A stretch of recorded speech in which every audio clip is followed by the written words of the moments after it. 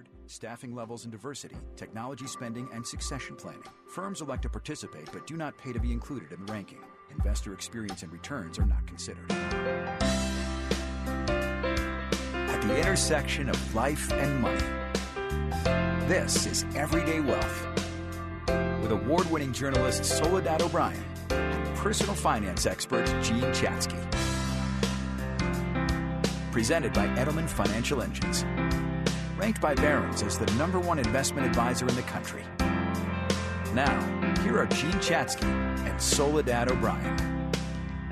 Hi, everyone. I'm Jean Chatzky. And I am Soledad O'Brien, and you are listening to Everyday Wealth. It's a show that we like to say sits at the intersection of life and your money. So every week we discuss what's happening in the news and then explore the big events that we're all facing that could impact building and growing and preserving and protecting your wealth.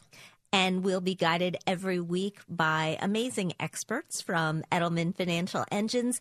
These are folks who work with real people, their clients, every single day to help move their financial lives forward. And so they have terrific insights on how you can move yours forward as well. Before we jump right into our topics this week, let's start with a look back at financial news. I think that should be in air quotes because I feel like anything major news-wise often has big implications for what's happening with your money and, of course, sort of what's happening in the economy generally. But this week, there's a lot going on. It's Black History Month. Yes. We are in our first week of Black History Month, starting out strong. Although, news that is so disturbing and so partly disturbing because it's so consistent, right? More news about the racial wealth gap. 34% of Black households own stocks. And when you compare that to their white counterparts, the number is 61%, which is relevant, especially as we saw that run up after the pandemic, right? You have a whole bunch of Black people who were not in stocks. So they missed out on that opportunity that their white counterparts were able to grow their wealth. And it's just so consistent. I mean, I find it so frustrating. This is an area that I've done a lot of work in over the years in documentaries and stories, and I just find it very, very disconcerting, about how you can think about growing wealth in communities where historically there's just been a disproportionate lack of wealth. And until we change, particularly for small business owners, the ability to get retirement plans into their hands automatically like we do for employees at big companies, this is not going to change fast enough. But it reminded me about a story that I read online from the New York State Archive. They uncovered just under 2,000 documents detailing how Sojourner Truth successfully used the legal system in New York to get her son released from slavery. It's such a crazy story. It's really worth reading, and you can look it up online. It's really remarkable, and I think obviously, part of the reason we talk about this racial wealth gap, because when you're laboring for free, a.k.a. slavery, you're not able to build generational wealth, and the implications of that we still reap, unfortunately, today. Amazing story. Amazing. We also had a spate of really good corporate earnings last week. Alphabet fourth quarter profits were up 36%. That's Google, for those of you who may not remember. Remember when Google was Google and then all of a sudden there's like Alphabet? Okay. Alphabet, we've got to speak a whole new language. ExxonMobil had strong earnings. GM had strong earnings. Starbucks, as we all sit here with our cups, not surprisingly, had strong earnings. And it's interesting that all of these earnings have come in looking so good when, if you look at the headlines, there's a lot of talk about bear markets, particularly when we look at the volatility that we experienced in the market just in the past couple of weeks. The S&P 500 had its largest weekly loss in almost 2 years. Last time it dropped this month was in March of 2020. The NASDAQ had its first double-digit monthly loss since the financial crisis in 2008. The Dow recently dropped over 1,000 points intraday. That means in one trading session, not just once, but twice. And so people are starting to get really nervous about whether, after so much time where the markets have gone steadily up, if we're looking at a period where it's going to turn and go down. Is the definition of a bear market essentially just volatility, like big volatility? The definition of a bear market is a market that has dropped by 20% or more. That's it. I mean, plain and simple, it's just percentage terms. And a lot of people are talking about it these days. Jeremy Siegel, who is a very well-known professor of finance at Wharton, he's spoken out, written about the fact that he thinks that the 4 rate increases this year that are expected from the Federal Reserve. Because of inflation. Because of inflation, exactly. The Fed is using its arsenal to fight inflation, but he's worried that that will create a very challenging environment for stocks. So is he saying, hey, I'm predicting we're in a bear market? Is he one of the experts who's saying that? Or is there an official like, ding, ding, ding, everybody, we're in a bear market that everybody is aware? We haven't had a ding, ding, ding, we're in a bear market yet. We're just hearing voices saying, hey, we've got factors at play that could lead to one. What are some of those factors? Well, inflation is definitely the big one. It hit its highest levels in January since 1982. So in a very, very long time, we've got tensions around the world, Russia and Ukraine, between China and Taiwan. And we've got COVID, right? We've still got COVID. And although I know people are getting very mask weary and ready to just be done with this. You can't be done with this when there are still so many people in hospitals and worried about yet another variant around the corner. So it's interesting that you ask what a bear market is, because some people are already saying that we've got different parts of the market that are already in bear territory. So it's kind of like asset classes. Stocks could be in a bull market, while commodities, for example, could be in a bear market. Or you could have a scenario where tech stocks are not doing very well, and a tech-heavy index like the NASDAQ is down 20%, while the Dow never really gets into bear territory. In the past couple of weeks, we've had what many people are calling a stealth bear market in growth stocks. And many of these stocks were high flyers in the COVID crisis in the midst of the pandemic. But since they peaked, they've given back a lot of their gains. So these are names like Peloton and Zoom and DocuSign.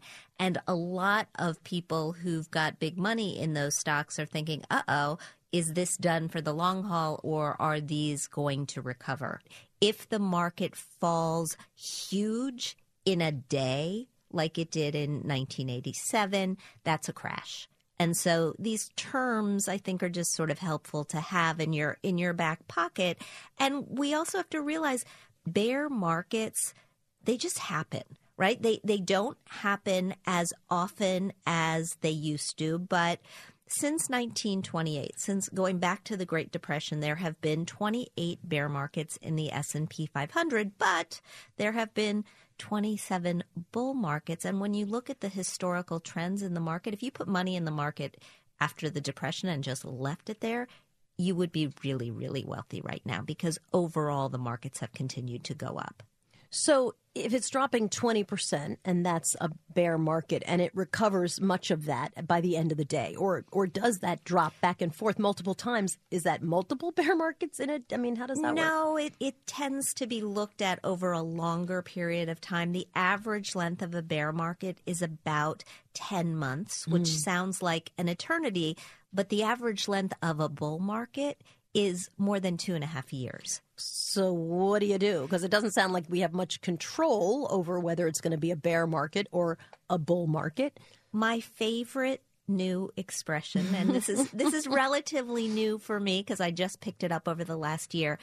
It's not timing the market that should be the goal. It's time in the market. Oh, that clever, should be the clever. Clever. And look, if you just buy and hold on through the bull markets and through the bear markets in a diversified portfolio, you are overall going to do just fine. These are very emotional discussions, and this can be like a therapist session, working through your deep, intense emotions. A lot of people look at volatile markets and periods where the market is trending down and feel like they need to do something. And I feel like sometimes inaction is the best course of all. We're going to take a break.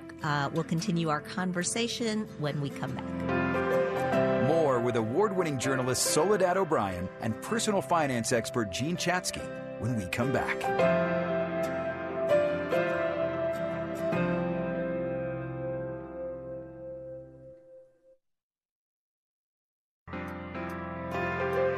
Welcome back to Everyday Wealth with Soledad O'Brien and Jean Chatzky. I'm Jean Chatzky here with Soledad O'Brien on Everyday Wealth.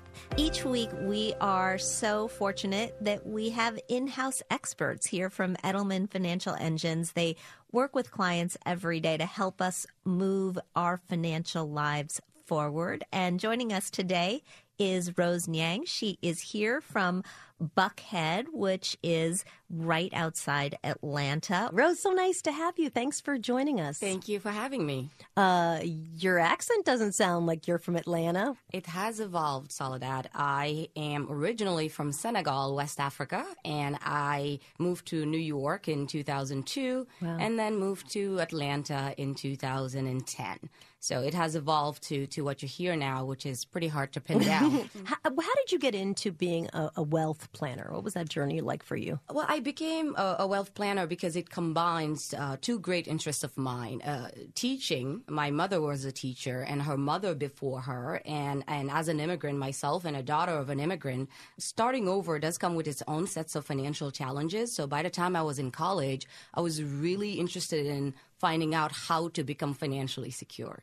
And this is a path that I could take. That's amazing because I think a lot of people don't get to that question, how do I become financially secure, till way past college. Often you make all your mistakes in college and then spend the next few years trying to clean them up a little bit. Correct, yeah. But when you come in and you are watching your parents figure out how to work this new financial system, you kind of become part of the conversation. So the message to parents there is to bring your children into these conversations earlier because it can produce a really good result. What's the advice you give someone who shows up in your office and says, oh my God, I'm freaking out because of what's happening. What do I do right now? Our clients are certainly, worried about some of the uncertainties in the market. However, they're not thinking about it in terms of a bear market cycle. What they're thinking about is whether this specific volatility that's happening right now is going to prevent them from reaching some of the goals that they have. Are they going to be able to stay retired and live in the way that they want? Will they be able to pay for a child's college, for example, but not necessarily in terms of bear market? Do you hear from people who want to get opportunistic about the markets, who are watching the swings, watching the volatility and think, oh, well, I'm going to buy the next dip in X, Y, and Z index? Oh, absolutely. And I know that Jean, you've been doing this for longer than I have, that it is very hard to catch it at the right time. And that's why talking to an expert about why you need to invest, why are you investing, what is the goal behind why you need to catch the market at a particular time. What I find and what most of my colleagues at Edelman Financial Engines find is there's always an undertone as to why people want to make money. So what we do, in turn, is figure out what that need is, because then we can construct a strategy that could better help them achieve that goal without having to guess at it or having to go with all the heartburn that'll come when the market doesn't go their way. I'm curious if your clients are more like me. I mean, do your clients know the definitions, bear market, bull market, and that 20%? Or do you find more of them are focused on, call it whatever you want, I need to discuss the implications for my life? I think we have clients who know, we have clients who don't know, but I think people who come to us at Edelman Financial Engines and people who should come to us are more focused about the end result. What does a bear market mean for me? They do give us data like you've mentioned before, the Dow being down 1,000 points in an intraday. But at the end of the day, it's about whether or not they can accomplish those goals. And if you are planning and do not include the idea that we are going to have not only a bear market, but multiple bear markets, because these plans need to span 20, 30, 40 years, you are not planning well. You're talking about the concept of designing a portfolio. Portfolios are designed to last through bull markets and bear markets and get the client, the user, to their ultimate goal, whether that's college or whether that's a house or whatever that happens to be.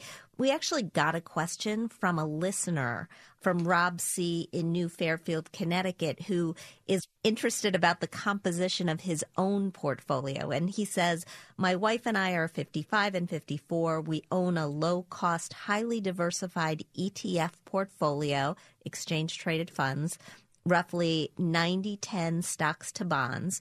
Market volatility doesn't trouble us, not one bit. An opportunity to buy more is our attitude. My question is that bonds are red ink. They're guaranteed liabilities. Is it wild, reckless, and irresponsible to do away with them? That's a good question. Mm-hmm. Rob, I would say this. If you came to that 90-10 portfolio because it helped you accomplish your goals, you are getting some sort of an average rate of return on a long run that matches some of the goals that you want to achieve, it is a little reckless to let go of your 10% bond because it has a purpose within your portfolio. A diversified portfolio can help you smooth out some of those spikes within the overall market. And that's why you don't just invest in U.S. stocks. That's why you don't just invest in international stocks. You need to have a good group of good instruments within your portfolio to help you attain that rate of return that you are looking for to achieve your goals. So I would say, yes, Rob, please hold on to your bonds, even though they are currently red ink, because the markets are cyclical. You are holding on to them so that when they start doing better, your portfolio is still stable. We know that there are a lot of people in our audience who work with an advisor. We know that there are a lot of people in our audience who are do-it-yourselfers.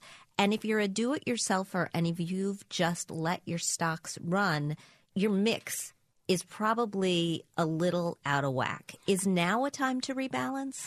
Yeah, since 2009, the markets have run up 700%. So if you started with like a 60-40 portfolio, or even like Rob, a 90-10 portfolio, and you don't rebalance, that is a little bit too risky for you.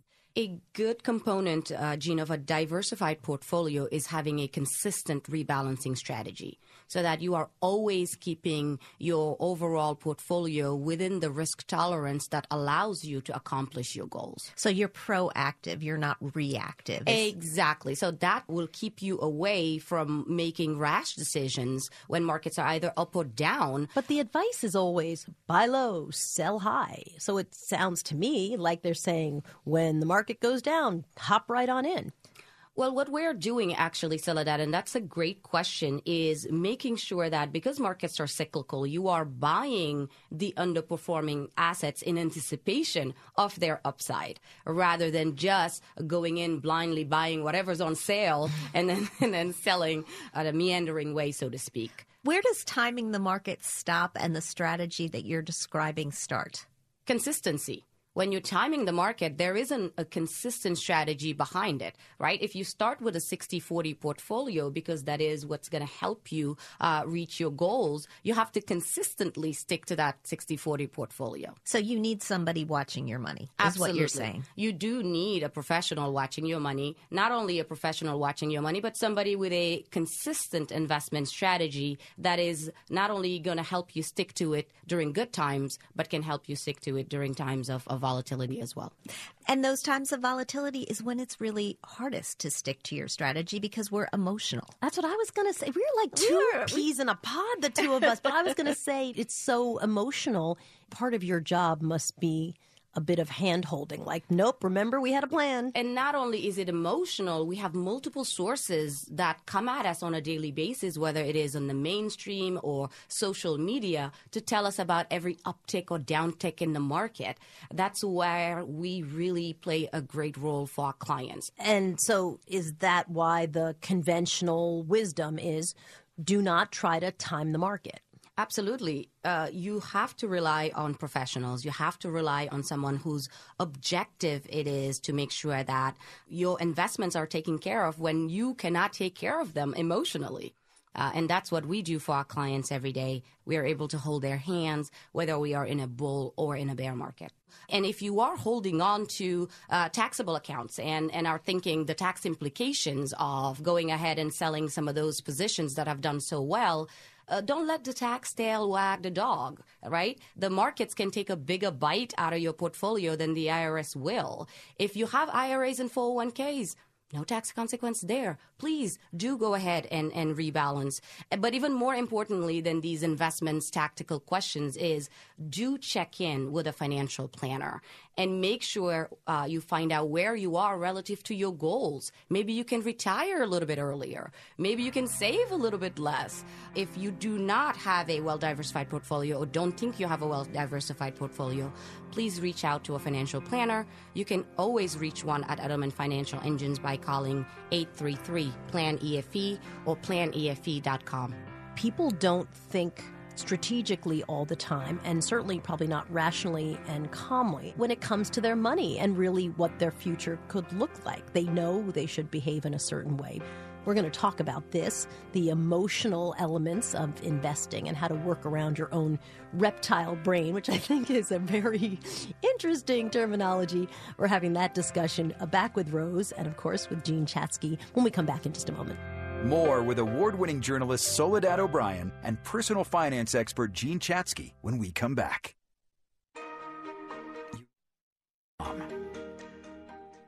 Edelman Financial Engines offers integrated wealth planning to coordinate all aspects of your financial life, now and wherever your future may take you. Visit planefe.com.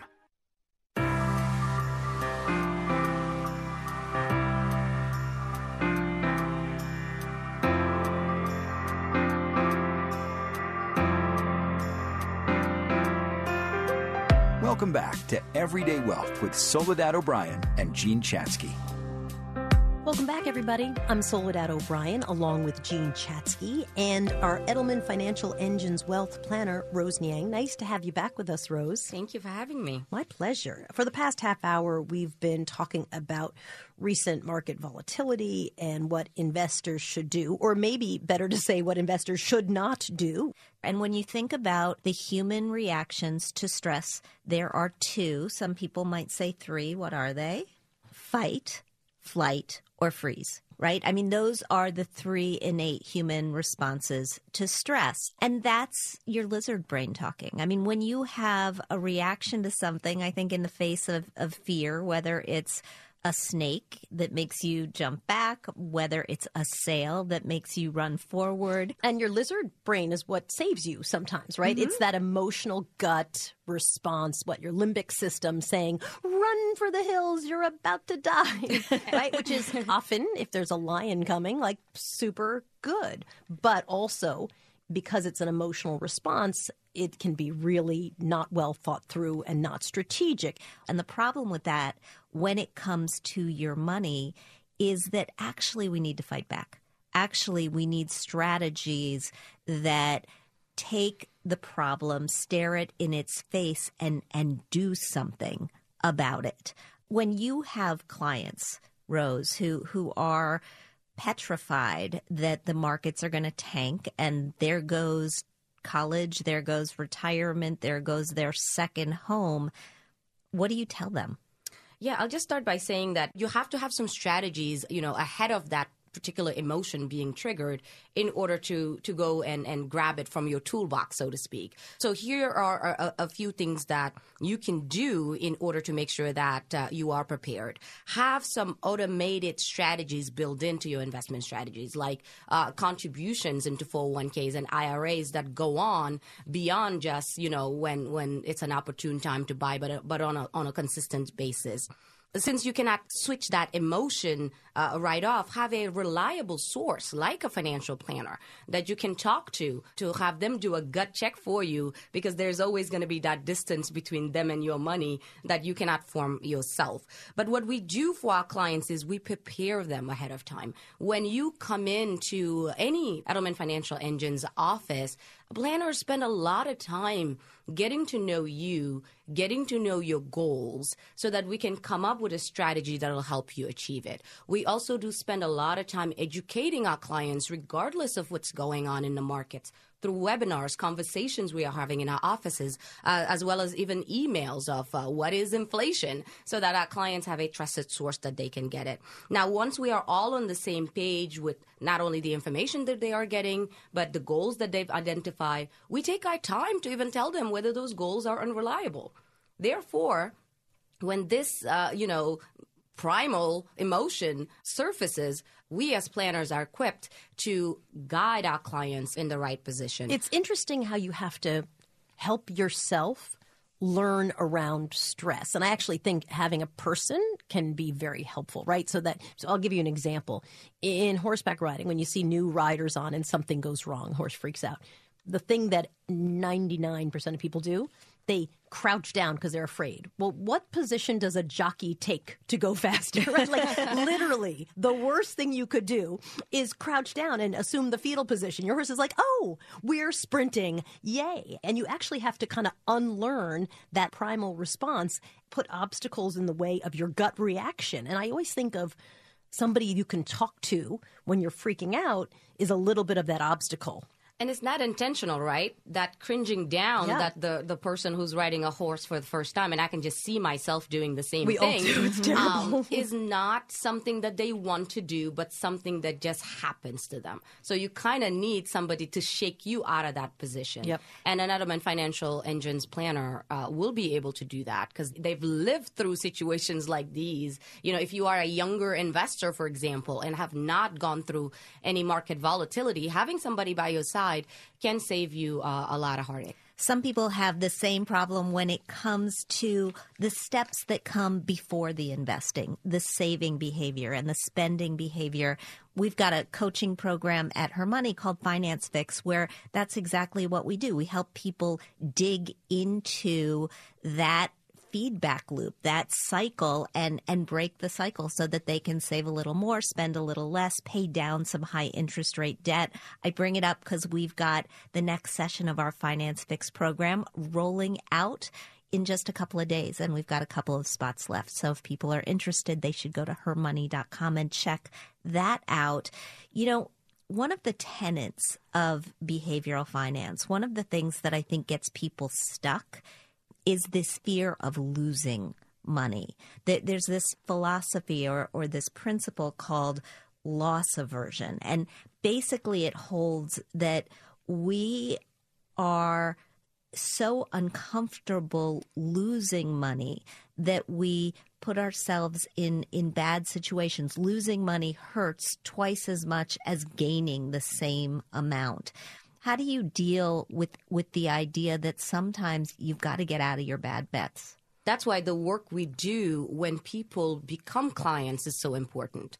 The groundwork is built not when, the market is down or the market is up. It's done when clients initially come into our offices. As I said previously, if you have the intimate knowledge of what they are investing for, it is very easy, Jean, I'm sure, to make the argument that if you do not sell because it's down, you will not be able to pay for Johnny's college. If you do not sell because it's down, you will not be able to pay for your daughter's wedding. You will not be able to retire. So we have to bring it back to those things that got them investing in the first place in order to shake them out of that lizard brain. How do you deal in difficult times? How do you deal because I have this with my own portfolio, right? The markets are going down. This happened to me in 2000 when the markets went down very far, very fast. And I was panicking.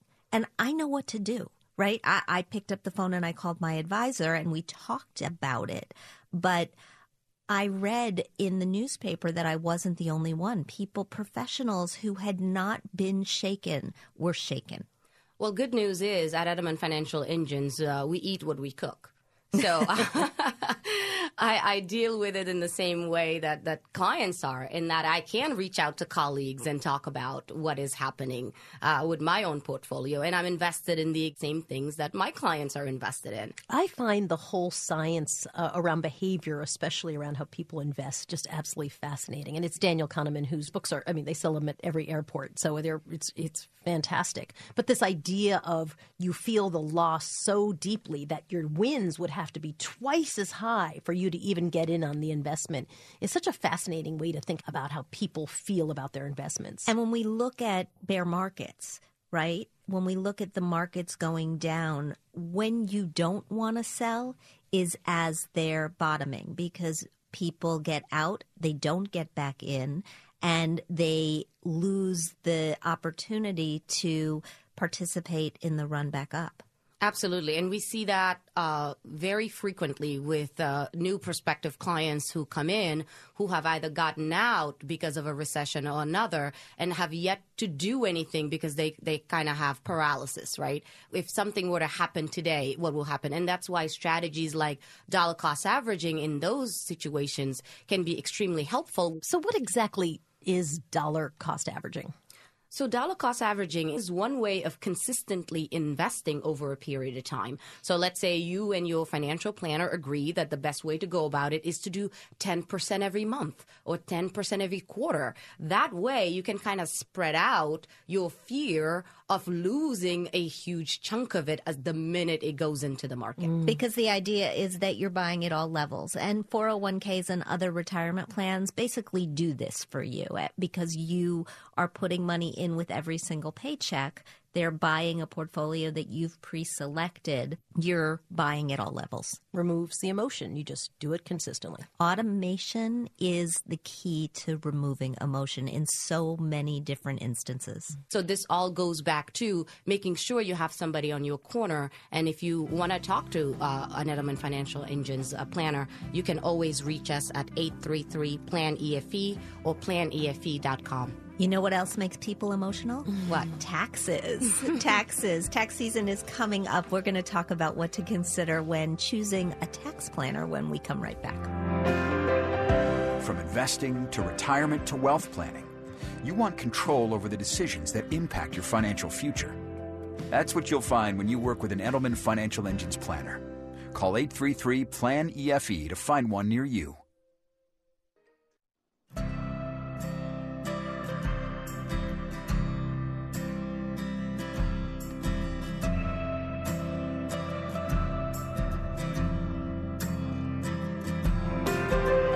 Welcome back to Everyday Wealth with Soledad O'Brien and Jean Chatzky. I'm Jean Chatzky. I'm here with Soledad O'Brien. Joining us is Rose Niang, a wealth planner with Edelman Financial Engines. Thanks for being here, Rose. Thank you, Jean. Thank you for having me. So it is tax season. In fact, most people do their taxes sometime between February and March. And this year, the IRS is out there saying it's going to be a big old mess. They are already backlogged with millions of returns from last year, and this is due to a whole bunch of factors: the pandemic, staffing shortages, budget cuts. It could also be really, really frustrating for people who do their own taxes because of confusion around stimulus payments, around the child tax credit, around charitable contributions, around where you lived. Listen, yes. For a lot of people in the pandemic, if you left your town, you might be able to avoid the taxes in the city where you used to live. And so it's complicated, but I think it's been extra complicated for the last couple of years. And tax preparers are really, really busy, which means if you need one, now is probably the time to get on it and make sure you've got somebody who, if they even don't have time to do your taxes for you right now and meet the deadline, will at least put you on extension so that you know you'll be able to get it done eventually. Rose, how do we find this person? Talk to your financial planner. At Edelman Financial Engines, we do help our clients with the research necessary to find a tax prepper that can help them get out of these complex situations. How do you know, though, if you need one?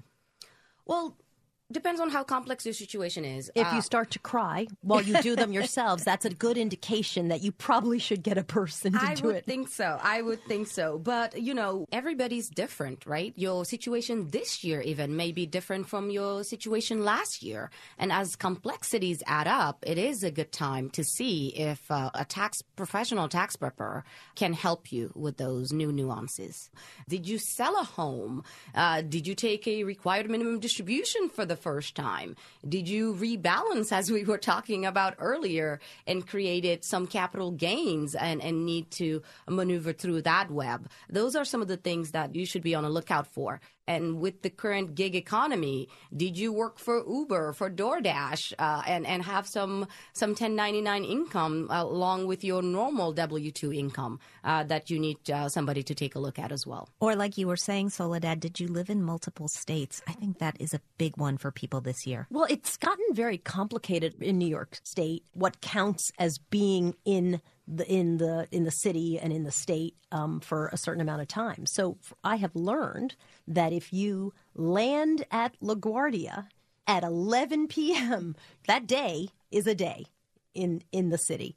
So the difference between landing at midnight, right, and then going home at the end of that day versus landing at 11 p.m. and leaving out the day after at 6 a.m., right? That's 3 days that count in the city versus 1 day. You know, and again, you're trying to get to under 182 days. And I know all of this, of course, because during the pandemic with our 4 kids, we moved out of New York City, which was getting really challenging to deal with the kids' schooling. A bunch of kids, all of us on Zoom, in an apartment was impossible. And so we moved out of the city. And then, they come back to you and say, well, what exact days were you in and out? And it's hard to remember the very specifics of where exactly you were. But it's really important, especially for all of those people who are able to be remote and said, okay, now is my opportunity to move to a state where there are no income taxes or where the state income taxes are much lower. So if you're looking for a preparer, if you're looking for somebody to help you sort through all of these issues, you definitely want somebody to be qualified. You want them to be experienced. You don't want them doing your taxes, and this is the first year they're doing taxes. You want to know how much this is going to cost you, right? You want their fees up front. Well, what else do you need to know about a tax preparer to know if they're the right person for you? People always say, I want a CPA. And from my understanding, CPAs deal with companies. They deal with big corporate returns. That's not necessarily who you want to do your personal taxes. Well, there are some CPAs from what I deal with on a day-to-day basis that are able to help our clients with their more complex, tax situations. But one of the things that you definitely need to make sure of is, are they accessible? So that if you have any questions or anything you've forgotten, that you can reach out to them and make sure that that is taken care of. Ask them ahead of time what documents they need to see, because an experienced person will have a list of things they need to see, both with the just currently past year and years before, in order to execute your tax returns effectively. Ask them if they do e-filing, because that is going to be a lot faster than trying to add to that IRS backlog. Never, of course, sign any blank tax returns, because even though you are getting a tax prepper or a CPA, you are responsible for the information that's on that form being correct in the eyes of the IRS. And make sure that that tax prepper has their tax identification number on your tax return and sign your tax return. Ask them if there are any mistakes within the preparations of taxes, if they will take the responsibility for penalties that the IRS may levy, against you. So all of those things are things that you need to be on a lookout for. So do talk to a trusted financial professional. I mean, if you're looking for a tax preparer now, you might actually be a little close to the wire, just like rebalancing, right? Doing it in the moment is not the best strategy. One form of tax preparer that a lot of people haven't heard of, but I'm a big fan, is something called an enrolled agent. There's actually a National Association of Enrolled Agents, and the reason that I like these people is that many of them actually used to work at the IRS, and so they know the ins and outs of the IRS, which of course is wildly complicated and changing all the time. The other tax hack, and I know you love hacks, Soledad. The other tax hack I love is for people who want to do it themselves, who want to use tax software, which is, totally acceptable. I like the idea of doing it with tax software and then bringing that to a professional. You save time on the hourly rate of the professional because you've set it all up for them. You've inputted all of the documents, but you get that set of professional eyes. So it's a way to spend a little to get a lot. Oh, my God, you just reminded me of my dad sitting at the dining room table doing his taxes with his calculator and longhand, right? You know, pre-computers, obviously, people just sat there and did the math and wrote it in. And that's where mistakes get made. Oh, every year, the IRS releases a list of the biggest tax mistakes that people make on their returns. They're always things like transposed digits in your Social Security number or stupid, not that they're stupid, but stupid math mistakes. And it tends to be these people who do it by hand. If you're just going to do one thing, just use a piece of software in order to help yourself. And you may even be able to do it for free if you go to the IRS's website, which is surprisingly helpful at irs.gov. They have a list of what they call free file resources, and they're for people who don't make a ton of money typically, but you may be able to e-file for free. Yeah, I am a proponent of do what you do best and hire the rest. So unlike your dad, Soledad, I do not do it longhand or software even, Jean, just because I do take comfort in that professional taking a look at all of it for me and me just having to review it and sign it off. And a lot of our clients find themselves in those same situations. So if you want to discuss preparations for tax season, give us a call here at Edelman Financial Engines, 833-PLAN-EFE or planefe.com. Yeah, give up your docs and get them in early. Otherwise, it's more stressful. I feel like this entire episode has been about stress. A little bit. I'm a little anxious. Yeah. I feel like maybe it's too much coffee, but maybe it's also just we're tackling some stressful conversation. Yeah, we're tackling some stressful topics. Rose Niang, so nice to have you helping us navigate through this. Really, really helpful. And of course, we hope that you guys have enjoyed this conversation as well. We'd love to hear from you. If you have a question or a topic that you would like us to address on this show, go to our website, everydaywealth.com, and you can submit your question right there. And if you missed last week's show, it's a podcast. Great news. It's available there as well. Thank you so much for joining us today. Thanks, Soledad. And we will see you next week. Have a great one, everybody. Everyday Wealth with Soledad O'Brien and Jean Chatzky is sponsored by Edelman Financial Engines.